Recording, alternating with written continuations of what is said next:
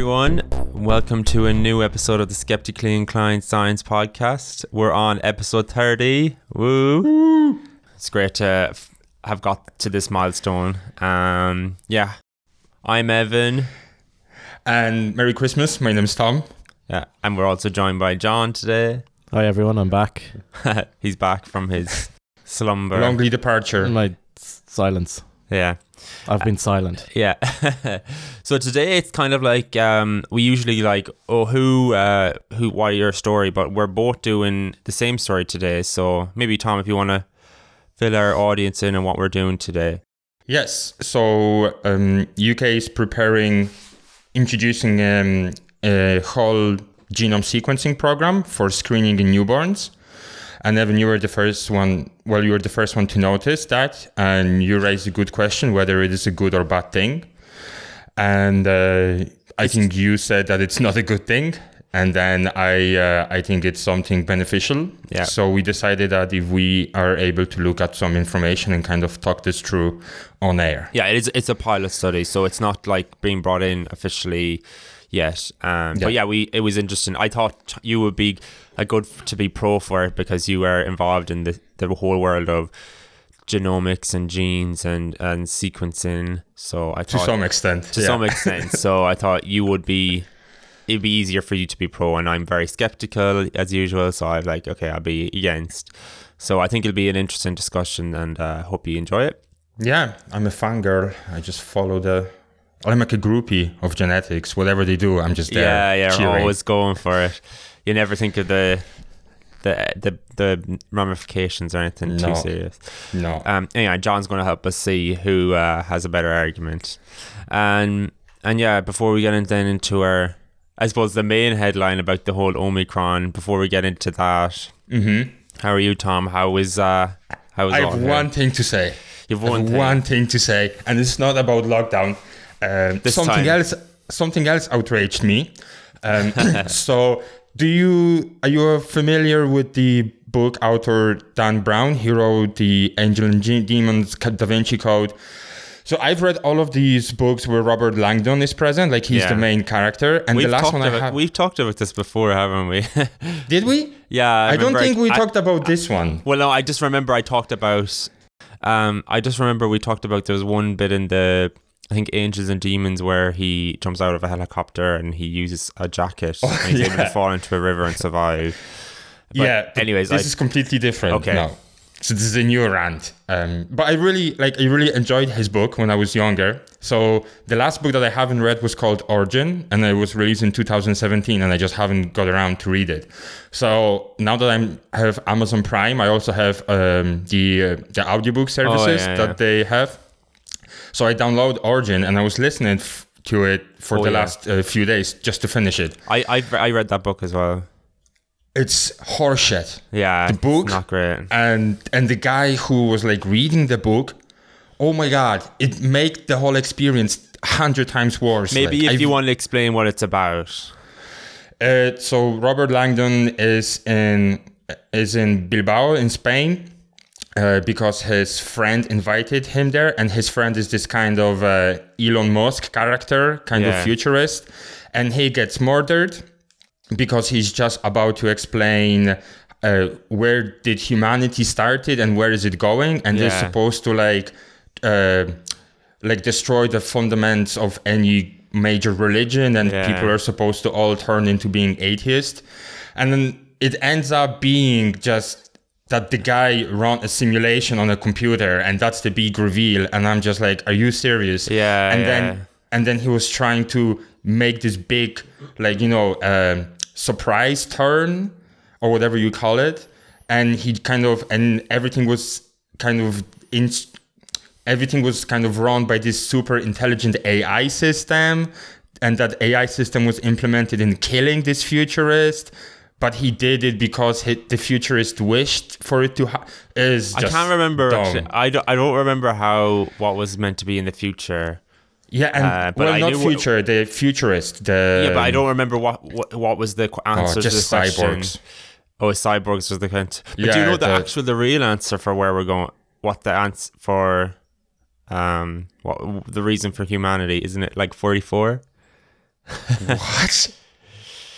It's Have you That's been from another listening to book, Joe isn't it? Rogan? That's from the what is that? The Hitchhiker's Guide to the Galaxy. Isn't yeah, it? in Hitchhiker's Guide to the Galaxy. So they in that book, Earth is a simulation that they run to see the answer for the question, like the reason for humanity or reason for life or reason for everything, and then they give the answer is 44. So then they're like, okay, well, what's the question? And then they run the simulation, but then Earth gets destroyed before they figure the question out. Unlucky. So I can remember, wasn't that a movie in the 2000s? Yeah. I think it didn't that become a thing that everyone thought they were cool when they said, "Oh, do you know the answer to everything? It's 44." Yeah. And they thought it was like a really quirky thing. Yeah. It was like part Okay. of people's personality for a while that they had this answer. So is that why Sheldon was wearing a T-shirt with 44 on it That's from The Big Bang Theory? yeah. probably, Sheldon yeah. would be the personification of that kind of personality type, I would say.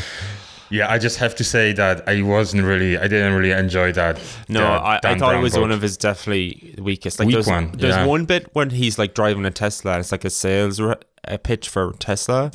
Yeah, And yeah. there's another, and like usually there's always a bit where when they get to like the final third, it's like they have to defeat a enemy or get past that enemy Yeah. to get to the last part, and they don't do that in this book. He's just like, he gets into the building and everything goes okay. Like there's no, like usually there's always like really high tensions, but like I think he just gave up at that stage and he was like, oh, I can't be bothered, I'm just gonna Just get the checks. let's finish the book and get it done, because it was a pretty weak book.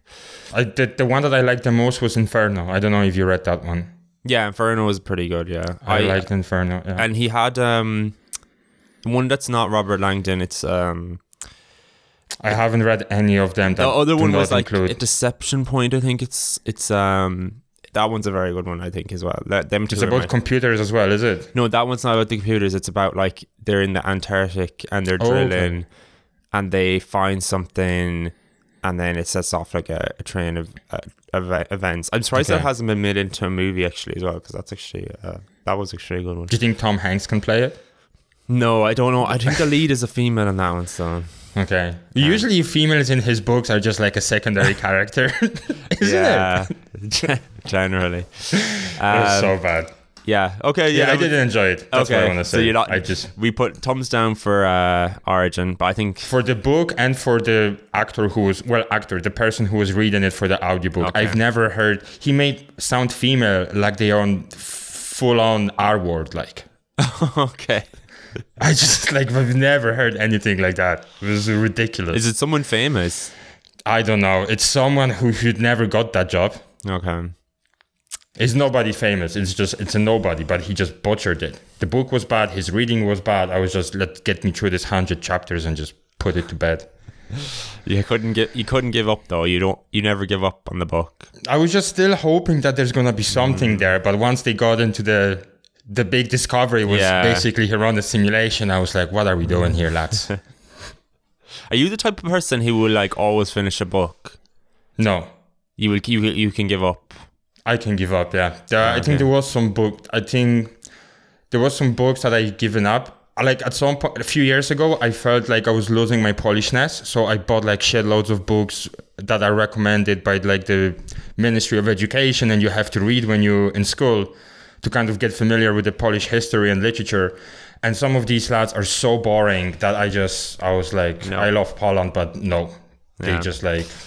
I'm like the opposite. I always have to finish. I'm like, no matter how I'm not enjoying it, unless it's really, really bad. Yeah, like Origin. Yeah. Okay. That's it. Yeah, that was. Okay. Let us know what your book recommendations are. A book corner with Tom and Evan. Yeah. Yeah, if you want to hear more book reviews, let us know on our Instagram or Twitter or whatever. Yeah, so then into the news today. Mm-hmm. What was it? Everyone obviously is talking about Omicron, this new variant. The name is amazing. Yeah, I know, yeah. Omicron. It sounds like something taken from Michael Bay movie. Yeah. Or like a toilet cleaner. You want to clean your toilet? Use Omicron. Yeah, it really took us by surprise, isn't it? Yeah, but you know as well why they use that to skip 2 letters in the Greek alphabet to get to Omicron, because they had got up to nu, but they said they couldn't use nu because it'd be too confusing, because people like a new variant, like a new one, like what's going on here? And so they're like, okay, we won't use that one. And then the next one is she, and they're like, oh, well, we couldn't use that because the Chinese Prime Minister. And it kind of might be a bit racist for that to go skip that one as well. So now we're on Omicron. Oh, that's where. Okay. Yeah. I didn't even look into that. I was just like, oh, that's a cool name. It's not very catchy. Not like Delta. I don't know. Omicron sounds way better than Delta, I think. Okay. It just gives this kind of out of space vibe to it. Yeah.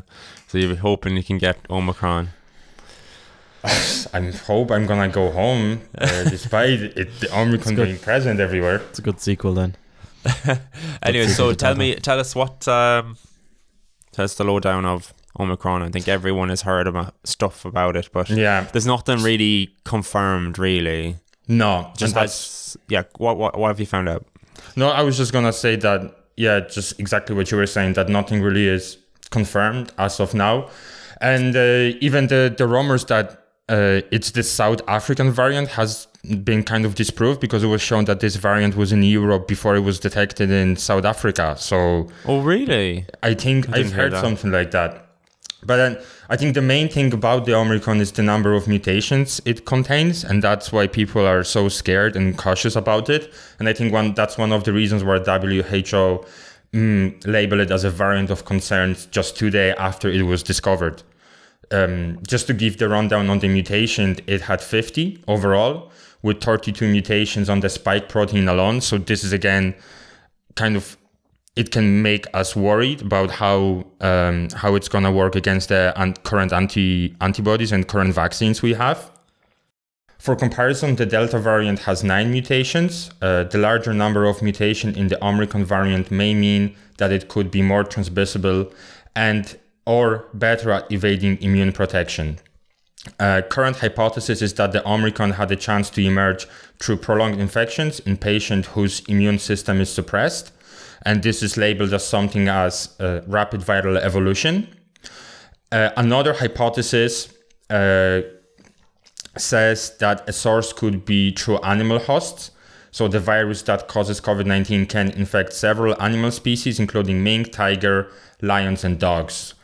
So that's just another thing that they are considering. And I think the most important question is whether the Omicron is going to replace the Delta variant, because that's what happened with when Alpha was replaced by Delta. I think that's how it went.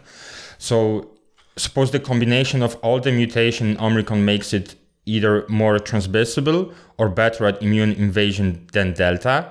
And if that's the case, we could see the spread of this variant globally.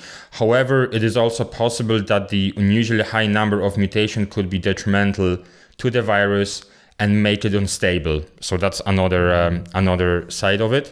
Well, all I've heard is that it seems to be, in South Africa anyways, is displacing Delta as the most common. So if it's doing it there, then I definitely think it's a low baseline there of Delta anyway. So was it? Yeah, I think they had relatively okay. Maybe that's the reason. Transmission at that time anyway. I think again the most important thing is to see how severe that variant is. Because that could be I don't know if that could be like a seasonal thing, that every season coming to winter we're gonna get something new coming out, and that I think that should not be the headlines that the new variant is. I think that what they should focus in is to quickly elucidate how fast this variant can transmit, how fast it can replicate, and whether it puts people under the respirator or not. Proclamations that there is a new variant doesn't really mean, and just creating a buzz around it. It doesn't really tell much against.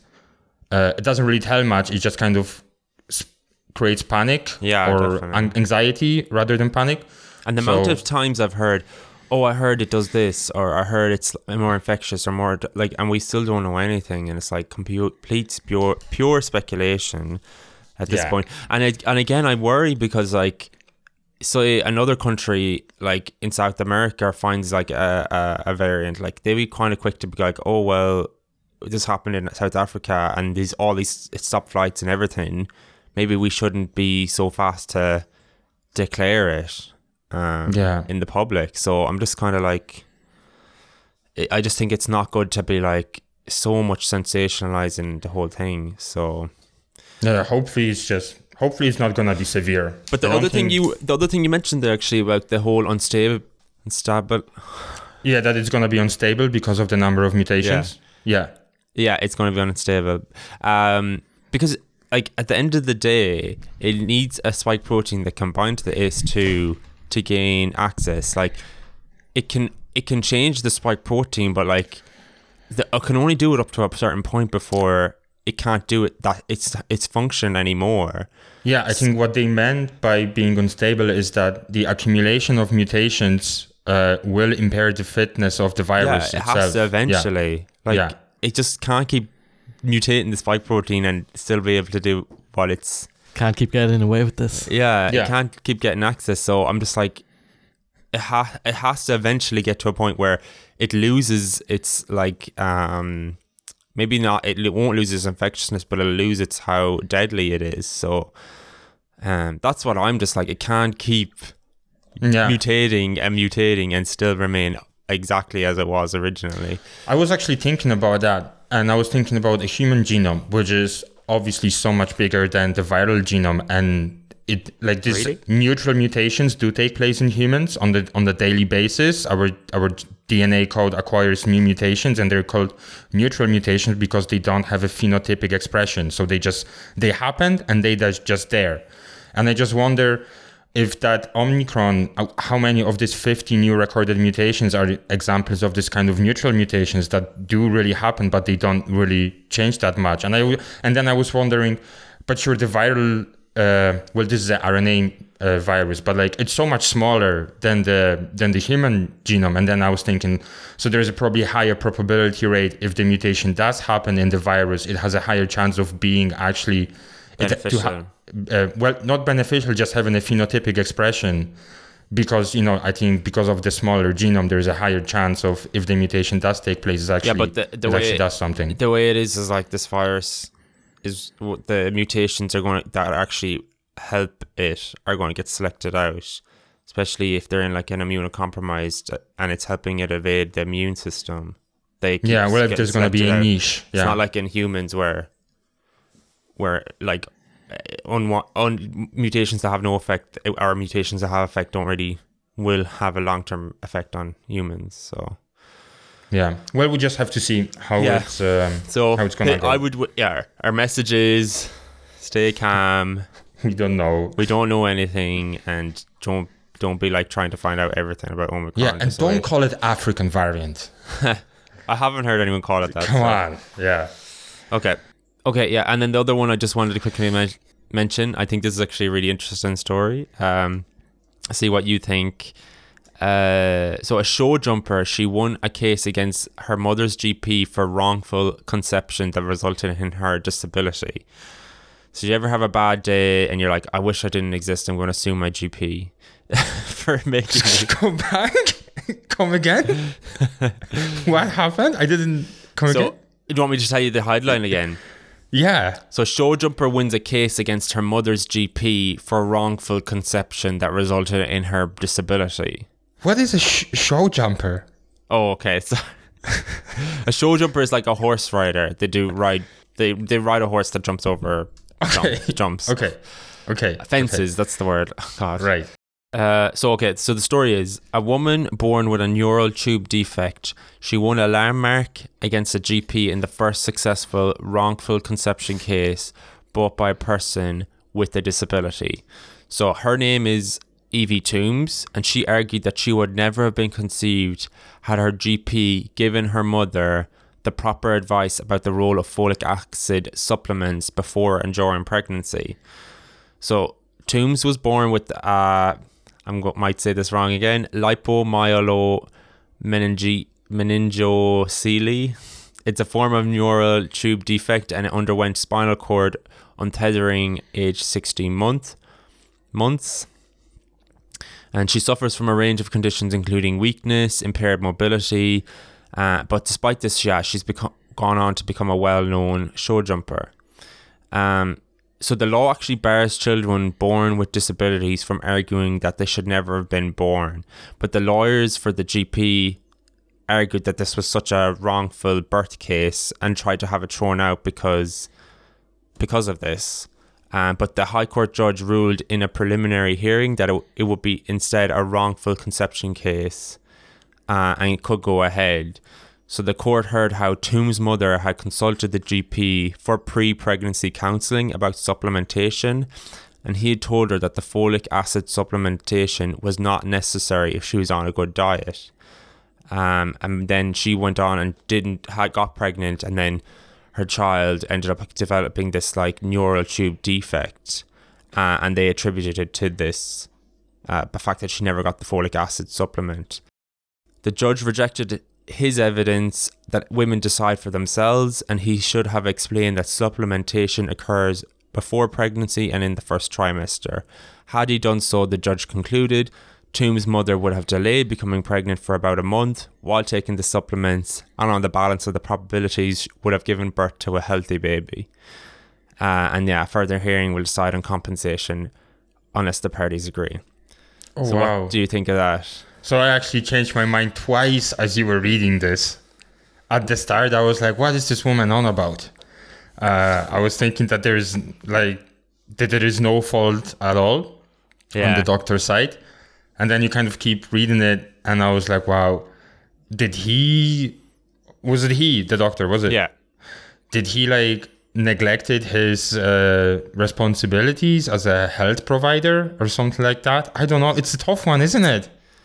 Yeah, it's interesting because it's a lot of assumptions, she would have delayed becoming pregnant if she had known she needed to have supplements of folic acid, but who knows would she have done that?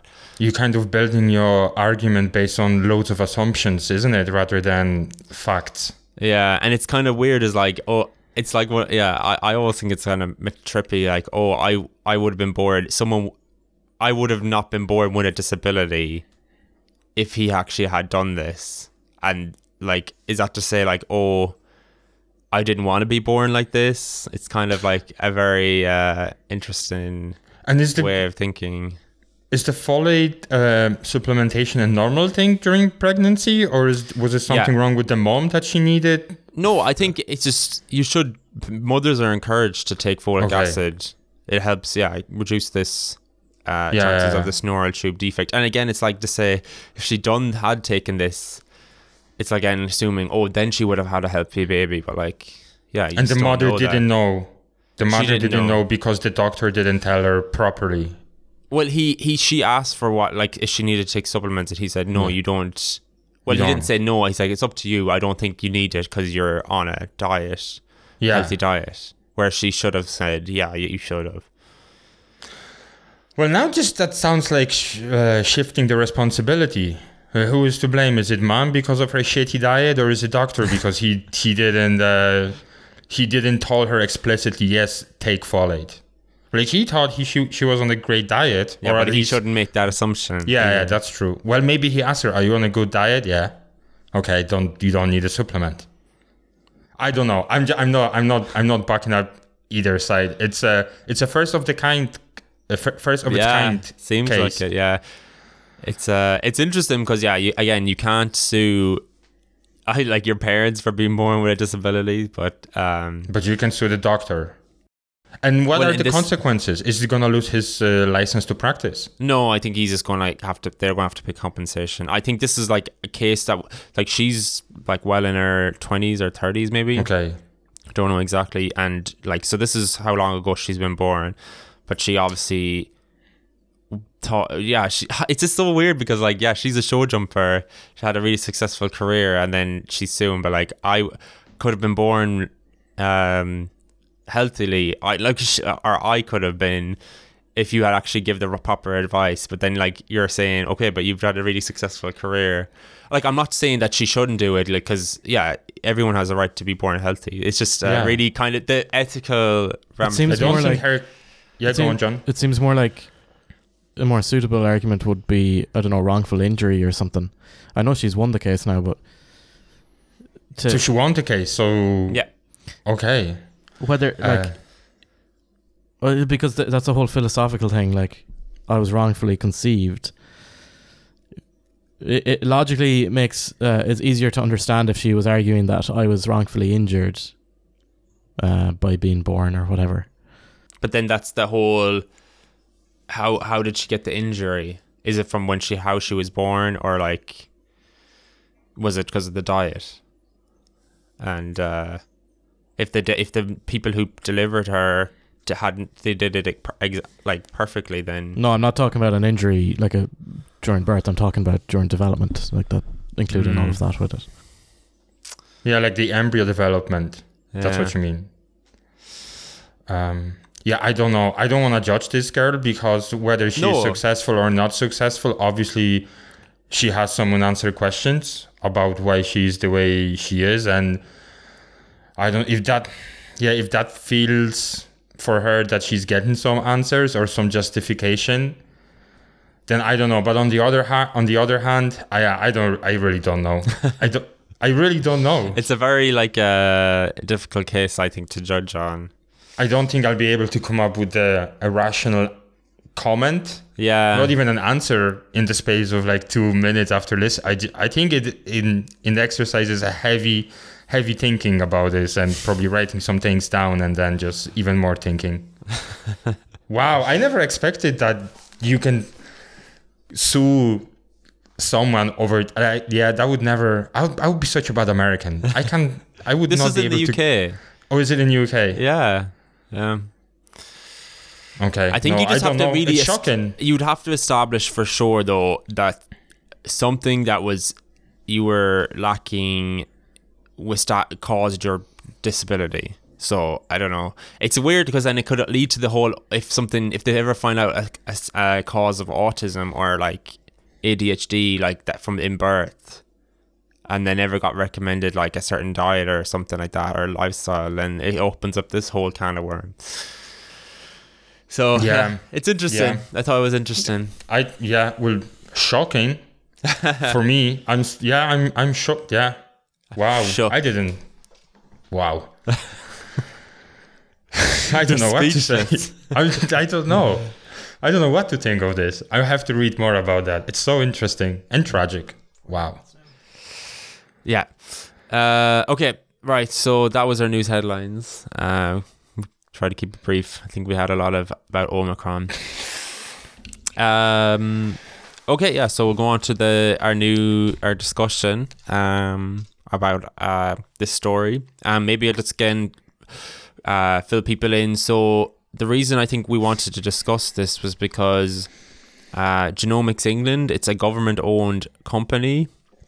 They recently announced a pilot program of whole genome sequencing to screen for genetic diseases in 200,000 healthy-seeming newborns. And we wanted to debate to see, is this a good thing or not a good thing? Yeah. So, do you want to start then, Tom? I think so. I think I will. I have prepared an opening argument, so okay. I won't be looking into your eyes right now. I'll be just reading of my early prepared sheet of text. You don't want to be phased out by my staring. Yeah, exactly. I have to say that this episode is very emotional or emotion driven, I should say. Emotion driven. Okay. You're appealing to the emotion of people. I know. Yeah, I'm very skeptical about that. Okay, let's start. So I am pro sequencing of newborns, and this is how I'm gonna start my argument. Telephones, Wi-Fi, video games, genetic cloning. All of these achievements upon their introduction to society were feared. We did not trust phones, worrying that they were the instrument of evil.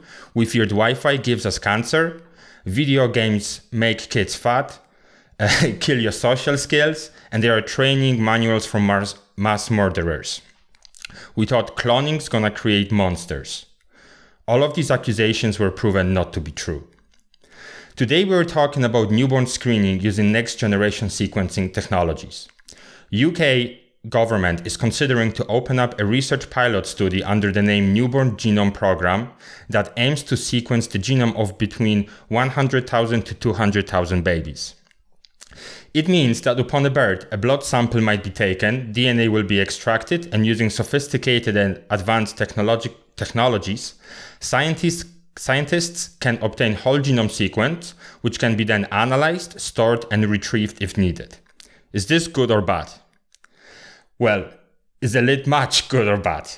Well, if you're cold and you need to start a fire, then match is your lifesaver. If you lit up a cigarette on a very dry summer day in the forest and throw the match away, you can end up being an arsonist. Where does the leave newborn sequencing program? UK is not the first to try newborn sequencing program.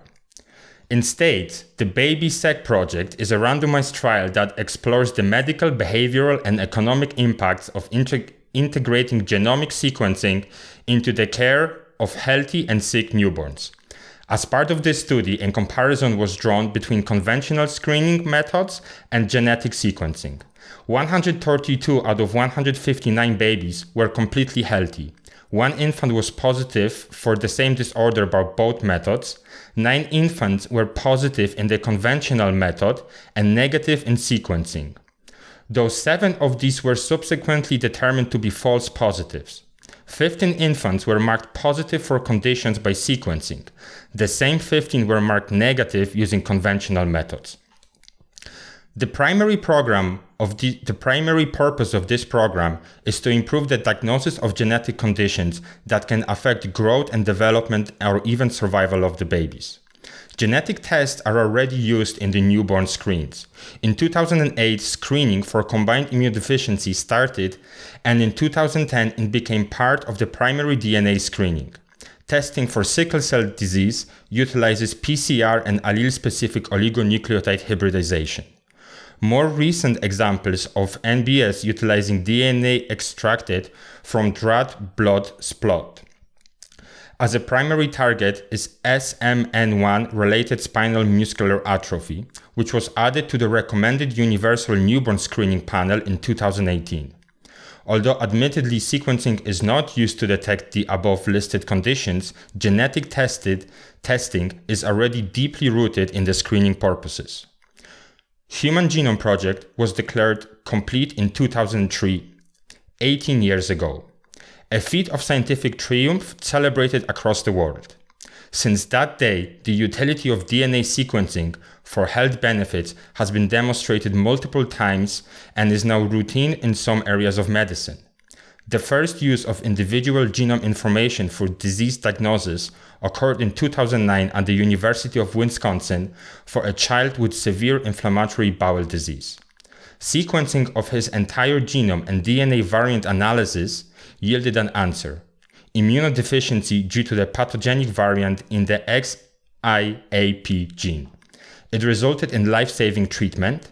Based on this genetic diagnosis, the child was successfully treated of his deliberating disease with a cord blood transplant. Next-generation sequencing and DNA variant analysis of 4 individuals with Miller syndrome, which lacked a causative disease gene at the time, resulted in the identification of the DHODH gene. Exome sequencing remains a method for disease diagnosis and for disease gene discovery. Just about to finish. Right now, human genome is like a Mirkuk forest, and we're just like Bilbo and his company of dwarfs trying to walk the path, but it's so easy to get lost. There is an urgent need to expand our understanding of genetic diversity. Therefore, genome sequencing upon birth has more advantages than just diagnosis, which of course is the first and foremost utilization of this service. The secondary benefits include diversification of genetic databases currently oversaturated with white men. Projects like the International 1000 Genomes Project aim to comprehensively elucidate the genetic diversity of human population by utilizing next-generation sequencers. In Phase 1 study, whole genomes of 1,092 individuals from 14 populations were sequenced. The data from the International 1000 Genomes Project has contributed to the development of a variety of next-generation sequencing tools. In addition, the genomic data are widely distributed under the open access policy through various computational platforms, such as high-performance computing system of the National Institute of Genetics in Japan and other public cloud services. Projects like Generation R studies from Rotterdam set up a prospective cohort study from fetal life until young adulthood in the multi-ethnic urban populations. The study is designed to identify early environmental and genetic causes of normal and abnormal growth, development, and health from fetal life until young adulthood. Here are some of the published work as a result of the Generation R studies. Publication number 1. A catalog of genetic loci associated with kidney function from analysis of 1 million individuals. Second, genomic and phenotypic insight from an atlas of genetic effect on DNA methylation. And last, diversity, compositional, and functional differences between gut microbiota of children and adults. To sum it up, large genetic cohort studies are already taking place. Early studies comparing conventional screening tests with DNA sequencing-based screenings showed that implementation of DNA sequencing is beneficial. Collection of large DNA datasets will aid scientists and researchers in understanding who we are and how we work. And just to sum up in 5 points, these are the things that screening of newborns using next generation technologies will yield. Number 1, early detection of genetic defects, early intervention, and faster development of personalized medicine. Number 2, long-term reduced future healthcare costs. Number 3, reduction of the prevalence of pathogenic inherited mutations. Number 4, early detection and intervention for predisposition to cancer. And last but not least, pharmacogenetically influenced drug administration. The end. Okay, well done. Thank you. Now I'm going to crap all over your argument. I'm ready. Yeah, okay, so I don't think we should sequence all children at birth. And the reason is, well, I have a few reasons. The first question I want to put to you is, if your mother rang you right now and she told you that you were part of this study and that your whole genome had been sequenced and was like in a database somewhere, would you care? You asking me right now? Yeah. Yeah. Yeah, I would care. Okay. And why would you care? Sorry.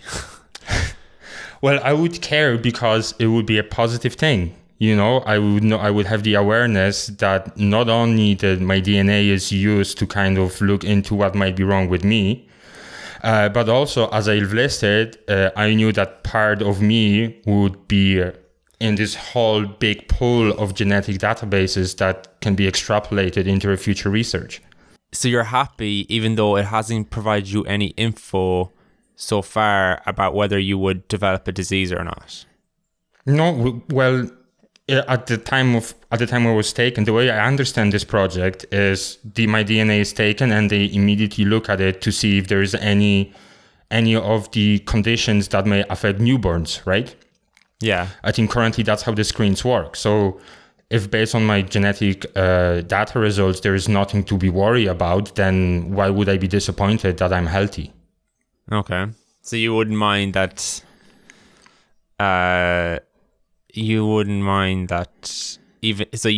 even though it didn't tell you any information, you were fine that you were able to participate in the study?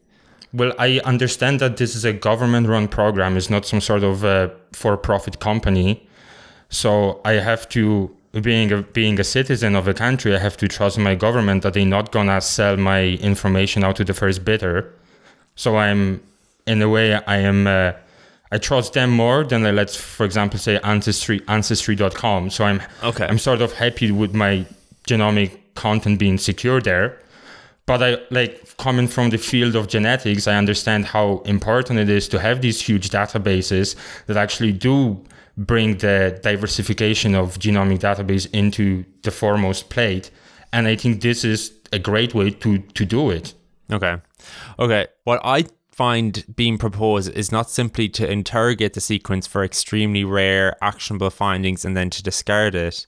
Instead, the proposal is to acquire and retain the whole genome sequence from every newborn baby. And I think we can all agree that a person's genome is a vast quantity of personal data, and no grounds justify routinely acquiring this from all citizens before they are old enough to have the capacity to provide informed consent. You mentioned the utility for an individual to identify like unsuspected genetic variants that have a major effect on disease risks, which specific preventative measures can be taken, such as screening programs or prophylactic surgery. Only a tiny number of such conditions require action to be taken before the individual reaches maturity and is able to consent to be screened, and processes that already exist to test newborns for these conditions. Genome sequencing can also provide info about the risk of developing many conditions for which no specific intervention is available. Even if you agree with it, is there justification for assessing the risk of future health problems without their consent when nothing can be done? One such benefit that you could also mention is it may identify unrecognized disease in parents such as familial hyperlipidemia. However, this cannot be used as a justification for sequencing babies' genomes, as one could simply screen the parents themselves for such conditions. As well, justifying it based on potential tissue and organ donors is not really an argument, as using children should only be used for relatives and would not be beneficial to the general population, as it would be too complex to allow legally. Info about the risk of future disease will always be used in determining health and life premiums. And we see this in the US, for example. Genetic test info can already be used to determine insurance premiums, and people are advised to obtain insurance before acquiring unhelpful test results. And I've also mentioned previously about how this can be used without your consent to identify individuals if they leave DNA at a crime scene. So like if a relative that of someone who has been part of this, if someone I know took part in this screen for their whole genome, and they can look and see that based on this info, they know, okay, he's a cousin of this person who has their whole genome sequenced. At the moment, I suppose there are restrictions on such use, but there's no guarantee that this will be maintained in the long term, because I wouldn't be surprised it could be overturned eventually. Ultimately, it really comes down to, do you trust the government 20 years from now that they will protect your data and will refuse to allow users that we would currently regard as unethical? Could this end up leading to extreme practices such as like forced organ harvesting? Maybe that's a bit extreme, but who knows? So why should we be contemplating genome sequencing of babies who have no say in the matter, when as a society we have not agreed that all adults for whom the potential health gains seem much greater should not undergo the same process? Let us first answer the question, should all adults have their genome sequenced? If the answer is no, as it is mine, then we should restrict medical testing of newborns to the small number of conditions for which it is agreed that testing provides a real benefit to them, which is already routinely done. And finally, I'm not alone in this thinking. That this a recent Twitter poll of neonatalist pediatricians. They were asked the same question about should we whole genome sequence babies, and guess what was the percentage? The doctors are probably more skeptical about sequencing compared to parents or any other. 90% of the 151 respondents answered no. So that's how I'm going to close out my argument. It is a role of a doctor and a scientist and a researcher to be skeptical. It is part of the job description, but does that not mean that you can just scare people away from sequencing and the information it carries with it? we already live in the world where everything is deeply rooted in the DNA test, as I said. Working in the field where genetic sequencing is so important to identify early young patients, so there is time to intervene with the therapy, is crucial. What is needed is a paradigm shift in thinking. We should not be afraid of information. Knowing is always better. And of course, people can take it into the bad places which you have listed, like eugenics or organ harvesting, but it will only lead there if we let ourselves be taken there. Like history over time have shown that people are capable of horrible things following an ideology, but there is nothing malicious and wrong in the desire for a personalized health. Everyone everywhere is using this tailored medicine buzzwords, personalized healthcare and stuff like that. But this is literally, these are the steps needed to be taken to achieve that goal. We can't be just using words like tailored medicine and such, and then doing nothing to achieve that goal. This is hugely important, and the previous studies have shown that there is a benefit to sequencing these babies and looking into their genome. If we don't do that, we're just gonna stay where we are. And we have seen that if we don't improve as a population, if we don't improve as a civilization, then the civilization fall. It is only natural to want to move further and know more. An unexamined life is life not worth living. Socrates. So you, thanks for the quote. I didn't know who said that. But like, so you think I'm scaremongering? Yeah, I think what you're trying to appeal is to appeal to the to this kind of easy triggers that you can easily poke in people, and once you poke them, they obviously gonna be negative towards this idea, because you put in front of their eyes this kind of questions about insurance, organ harvesting, and how bad it is overall. But like it's only bad if you're gonna take it there. There is so much potential to learn from it. Before I turn over to John, this is the last thing I want to ask. Okay. It ultimately comes down to is it okay to do genome sequencing on some people who can't consent? But this is the same argument people have in abortion cases. Is it okay to kill someone if they can't say that I want to live or I don't want to live? It's exactly the same argument. I think it is, because you're trying to get an answer from someone who physically cannot be asked, and they are 100% dependent on their parents. And up to the age 18, as far as I know, children are dependent on their parents. So it is parents' responsibility to make the most beneficial decision in their life. But I would think they make decisions that that will determine their infant or info can go on and determine aspects of their life well beyond when they're under the 18. How?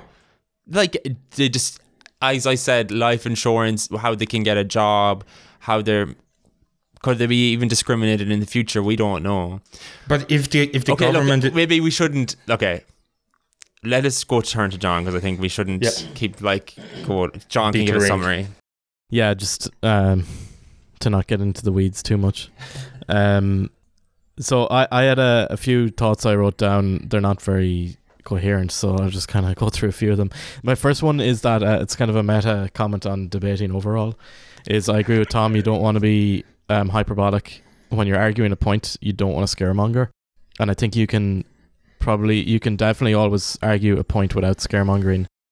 And if something is really scary, I would say the way you should argue your point is to give a better alternative, because scaremongering to me always comes across as kind of disingenuous. That's my first point. Thank you, John.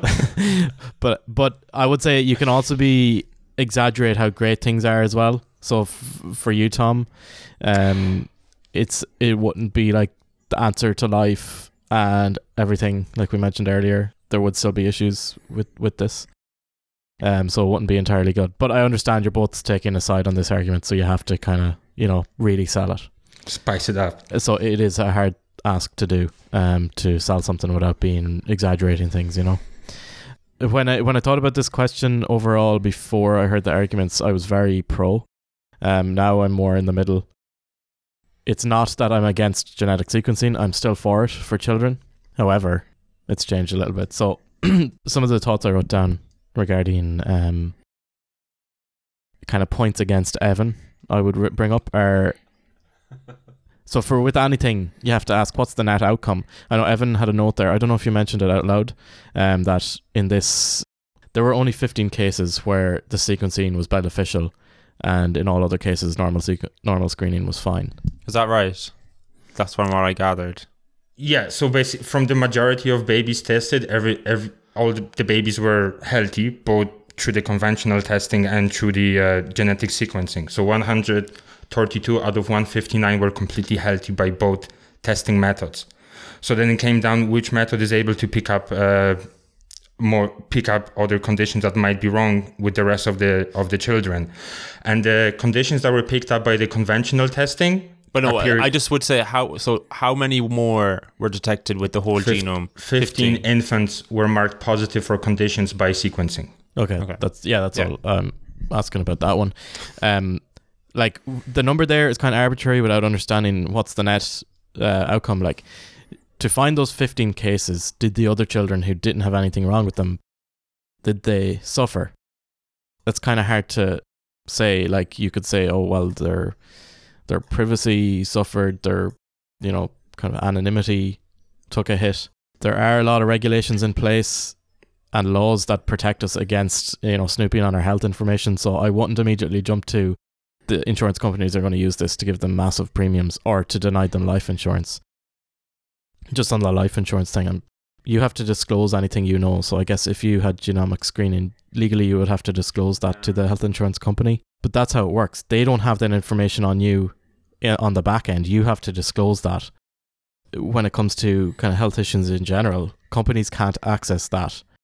So I'm not saying when you're getting health insurance to lie, but I think it's a different argument where it has to be disclosed rather than the companies have access to it on the back end. The only thing that changes here with genomic screening is it might add to the list of things that you're legally compelled to disclose. It doesn't create a database for those insurance companies to dip into. Like all children have done the Hill test when they take a blood sample when you're being born from your Hill, and they run the battery of screening tests. I think it depends on country. So even if you're, as a child, you tested that you have like sickle cell or whatever, any other early disease that affects you from the early age, like you still have to disclose that into the insurance company. So that would be exactly the same with your genetic test results. Whatever is being picked up, you're just gonna have to report it if you want health insurance. But this is the worst thing about discussions like this. So now we're bickering over health insurance and how much it's gonna cost this hypothetical baby in the future to get health insurance. What we are not talking about is that we don't know nothing about genetics really. It's such a huge area. There is so many undiscovered aspects of it. A few years ago, we were thinking that the junk DNA does nothing. Now we know how important these non-coding regions of DNA are. And like, this is where it should be all discussed, what kind of benefit we can take from it, not how much extra you're going to have to pay for your health insurance. Yeah, no, this is just because it's a comment that was brought up. So if the genomic sequencing just adds to the list of things we need to disclose, that is I would say that's a point against mandatory genomic screening at birth. I have a hypothetical thing as well. I was kind of reminded by the story of the person, the show jumper, who sued her GP or her mother's GP. So let's say you have somebody who at the age of 30 learns they have cancer and it was genetic and a screening would have found this. Let's say there was an option for her parents there to have her screened when she was a child or when she was born, and then the parents didn't avail of this. Would she have grounds to sue her parents then? Because let's say the cancer, she got it too late, she found out too late. But if she was screened, she would have found out, when she was a baby. Would she have grounds to sue? You don't need to give me an answer, but it does show that there is a bit of a legal rabbit hole here with regards, liabilities and that.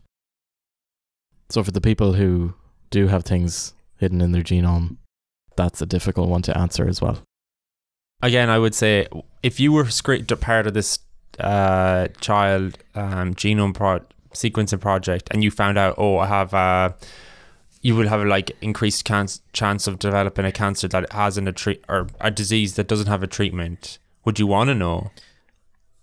When if I find out, so let's say there's a cancer right now we've no treatment for, or a disease, medical science will evolve in the next 30 years. Let's say it's a disease that the onset of it is in the ages 30 to 40.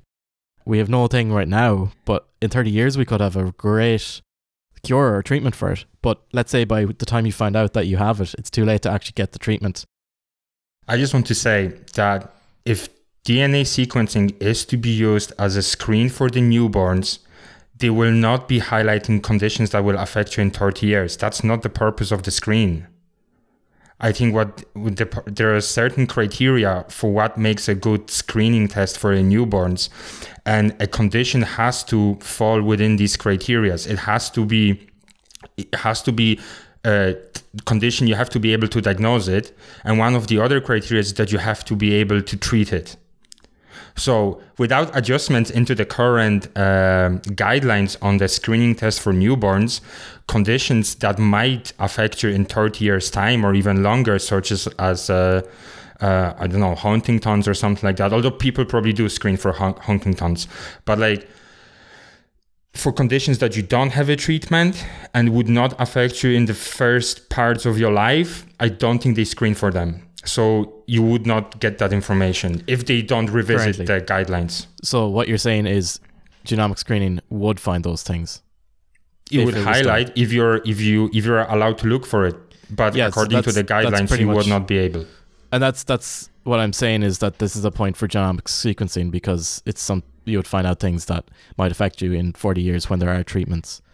You don't know what you're looking for. You can't say we think you might have cancer in 40 years, so we're going to go and sequence your genome to find out. You don't know what you'll find. I fall kind of in the middle between the arguments. I think it should be made available. I think it should be opt-in. I wouldn't make it mandatory right now for every child in the world to be screened. I probably wouldn't make it opt-out either. I would make it an option now. And I think it should be kind of a standard thing you can do if you're 18. Just like you can get your bloods taken and screened for things that way, I think you should easily be able to go to the GP, get a DNA sample taken, or even you can take your own DNA sample and send it to, HSE or something. Not a private company, because people already do that. They send their DNA to 23andMe and Ancestry. I think that's a big issue, but we're not arguing about that today. No, not about that. Anyway, it should be available for every adult. I think it would really benefit adults if they had their genome sequenced. Any closing arguments there, Evan? Anything to close off your stand? No, I think the points John made are pretty fair. I would just say on the last point he made with the governments, it's just, you have to be able to trust your government never to sell your data to a company, and you always have to hope that they would do that. So and that's going to really depend on what country you're in as well, because I think in Ireland, I know everyone loves to hate on the government, but in terms of corruption, I think of all governments, they'd probably maybe be on the side of less likely to be malicious with your genomic data, whereas some other countries around the world, you probably wouldn't want this done or held by the government. It's not going to be good for you. I think a good example of that is to see what is going on in China. I didn't want to use that as a part of my argument, so that's outside of the debate now, if anyone is still needs to be convinced. But in China, they actually are correcting DNA samples of adult and child males, I think, and it is strictly for surveillance and surveillance purposes and tracking purposes. So it is bad if you take it there. But what I wanted to close with is that if we do enter the era of genomic testing and full immersion into the genomic technologies, and we're going to rely on them more and more and more, it is going to require, and I love saying this, a paradigm shift, but not only in medicine, but also in the area of law and in the area of politics and governance. And literally, it will affect every aspect of our life, because everything will have to be revisited. Guidelines will have to be rewritten, because we had nothing like DNA sequencing. There is nothing ever like that before. The DNA holds so much information, half of it, even probably more, we still can't access it, or we still can't understand it. So to make 100% use out of it, we have to prepare every aspect of our society for 100% immersion into the world of genomics for everything to work, I think. Yeah. Because you can't have half-assed world for these kind of data. And just to fully understand what it all means. Yeah. And elicit what the mechanisms and what it all, just to have a full understanding. Yeah. It was a great idea, Ivan. Thanks for coming up with it. No worries. That was actually, you did a good argument. I thought I had an advantage, but like you did. So yeah, let us know. What do you think? Who won? Who's next? No. Who won? Who do you think did a better argument? Let us know on our Instagram or our Twitter, or email us skepticallyinclined@gmail.com, and our Twitter is @skepticallyI. Yeah, you can contact John for tips on debating. Don't be afraid of that. That's right, yeah. Yeah. So that was today's episode. Yeah, we just had a recap of the Omicron, Tom's dislike of Dan Brown, and I just had a quick talk over a new landmark case for suing a GP for disability, and then we had that debate about, should we allow children to be sequenced at birth? I thought it was an interesting discussion. I hope you enjoyed today's episode. Next episode is just, I think we'll have one before Christmas. So I think we're just going to have a recap. It's going to be of just the year, maybe science in the year, like funny stories from the year. We won't do a too serious episode. And hopefully we'll have some new guests in the new year. Yeah. And hope you enjoyed today's episode. Anything else, Tom? No, just enjoy your time. It's December. It's okay to wear Christmas ornaments. It's okay to play Christmas music. Enjoy this time. If you're not Christian, for example, enjoy Hanukkah. I think it's happening right now. And if you don't subscribe to any global religion, just enjoy your holidays with the loved ones. And if you don't have loved ones, just do something on Tinder, or just make yourself happy. It's Christmas. You're covering everybody possible. You're not leaving anyone out. I'm a new person. Okay, yeah. So that was this episode. Enjoy, and we'll catch you on the next one. Stay skeptical. Bye. Bye.